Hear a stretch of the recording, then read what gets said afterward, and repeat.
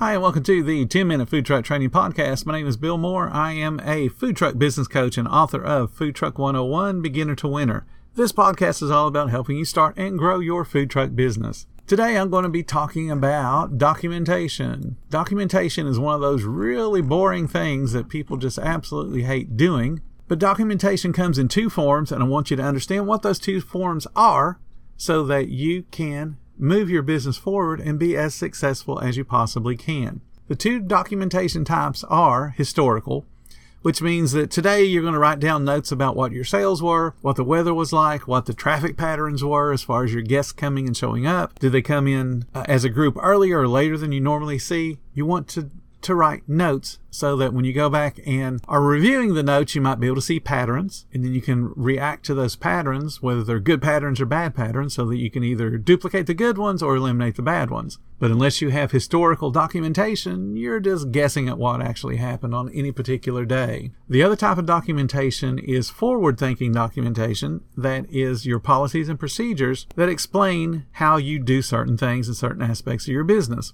The documentation is usually in the form of something called an operations manual. That's what restaurants do. If you were to buy into a franchise of Subway or Hardee's or Burger King or Wendy's, any one of those, they're going to give you all kinds of help, and part of that help comes in the operations manual, which is effectively the Bible on how you're supposed to operate the business. And it's super detailed. So in your food truck or food trailer or hot dog cart or tent operation, you still need to have written documentation as far as how your policies and procedures go. And policies and procedures also include recipes. This will make sure that your food will taste the same from day to day, week to week, month to month. And if you have policies and procedures written for every single aspect of your business, from the cashier to the cook to receiving food, all of those processes are written and they're performed consistently, you'll see your sales continue to increase and get better and better, because you are also getting better and better, because you're adhering to your own policies and procedures. If you don't have them written, what ends up happening is you open up today and go, I think I'll sell hamburgers today. And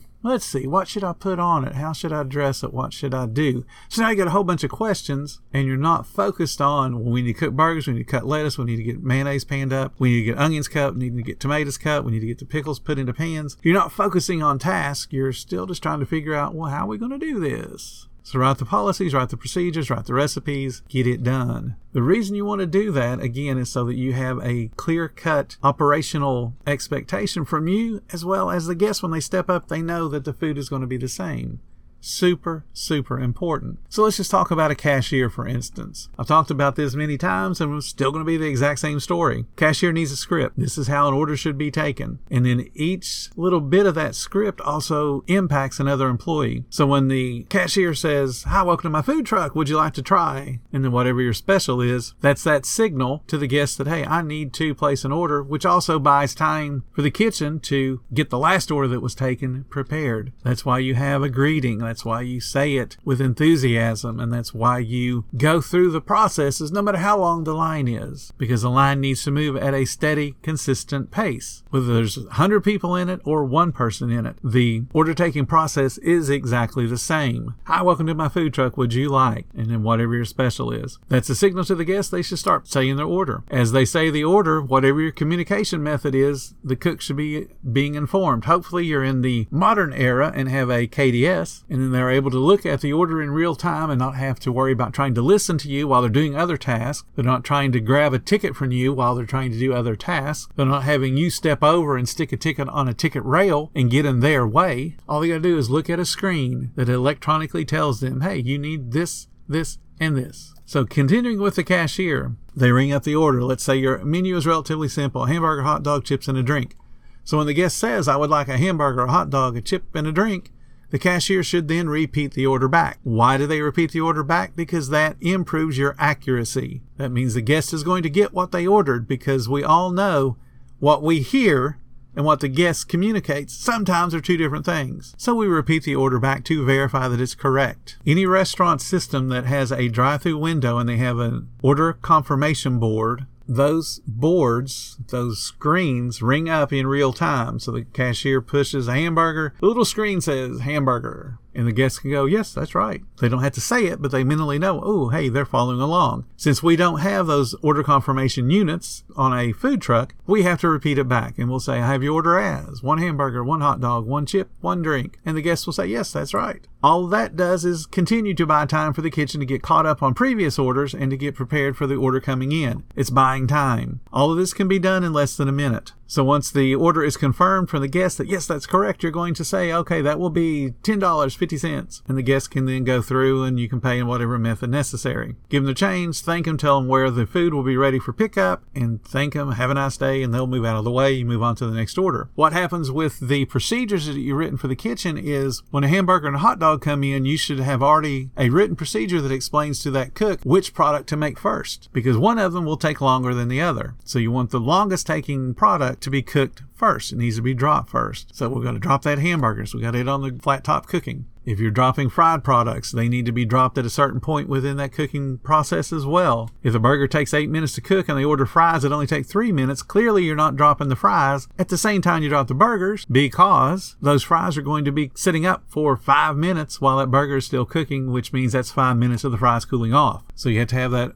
procedure written so the cook knows 5 minutes into the cooking process on this burger, and whatever that visual cue is to remind them, hey, we need to go drop fries, they go drop fries, so that way the food gets done at the exact same time.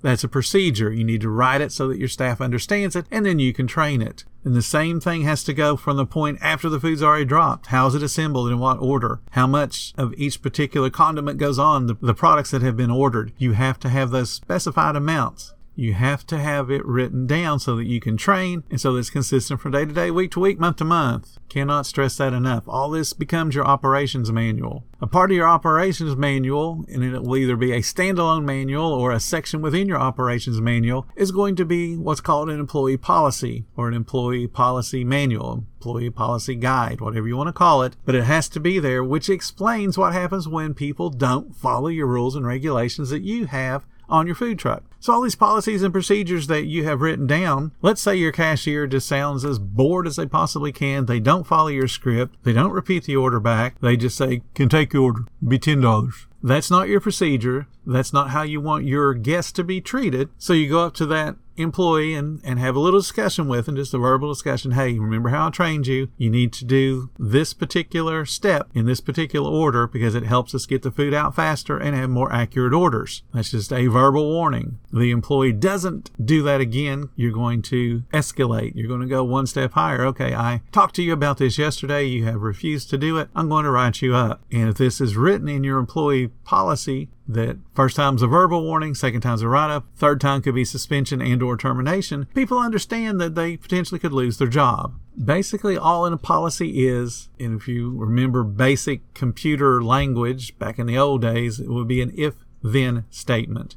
If this happens, then this consequent will happen as well. That's all an employee manual is. If you do this wrong, I will respond with this disciplinary action. That if-then statement the employee should be very aware of. Now, how this benefits you is when you have to go write somebody up and you say you have to terminate them. They will have gone through these steps of a verbal warning, a written warning, and now a termination. So they've been warned 3 times. There should be no surprise to them because you've already had that. If this particular thing happens, then I will have to do this to you. You will have to be written up. You will have to lose your job. They should not be surprised. There should be no issue with terminating someone if you followed the steps, the escalating disciplinary action steps. So that's a part of your documentation process. It's a part of the ops manual. It's a part of an employee policy manual if you want to have that as a separate manual. But the point of this discussion today is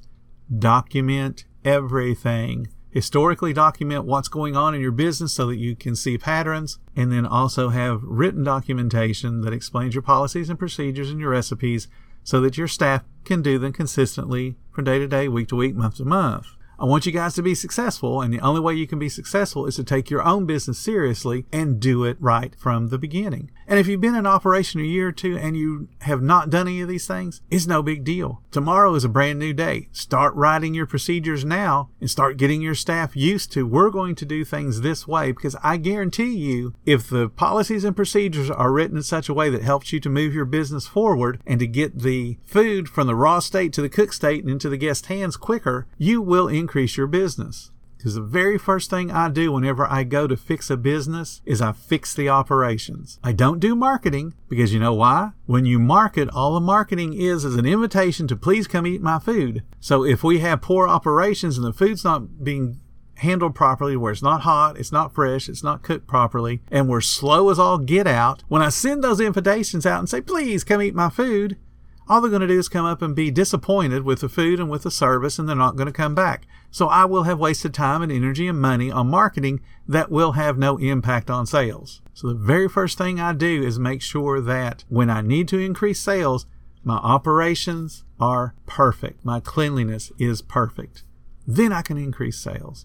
And you can't do any of that unless you have historical documentation and unless you have written policies. Thank you guys so much for listening. If you're finding all the information useful in your food truck business, please consider becoming a monthly supporter of the podcast. Just hit the support button and follow the links in the description. Every little bit does help keep us going. If you guys need a business coach to help you do the things I've been talking about as far as writing a policy and procedure manual, writing an ops manual, have an employee manual, check out my website. There's all different kind of services that I offer. And of course, the links are in the description. If you guys like being around like-minded positive people, join our Facebook group. It's called Food Truck Training. We got a whole bunch of awesome members, and they are at all different levels of the business, from brand new people to decades-old veterans. They're all there to help you succeed, and they're all there to help each other succeed. Thank you guys again so much for listening. Come back tomorrow, because you know I got a whole bunch more to say about the food truck industry.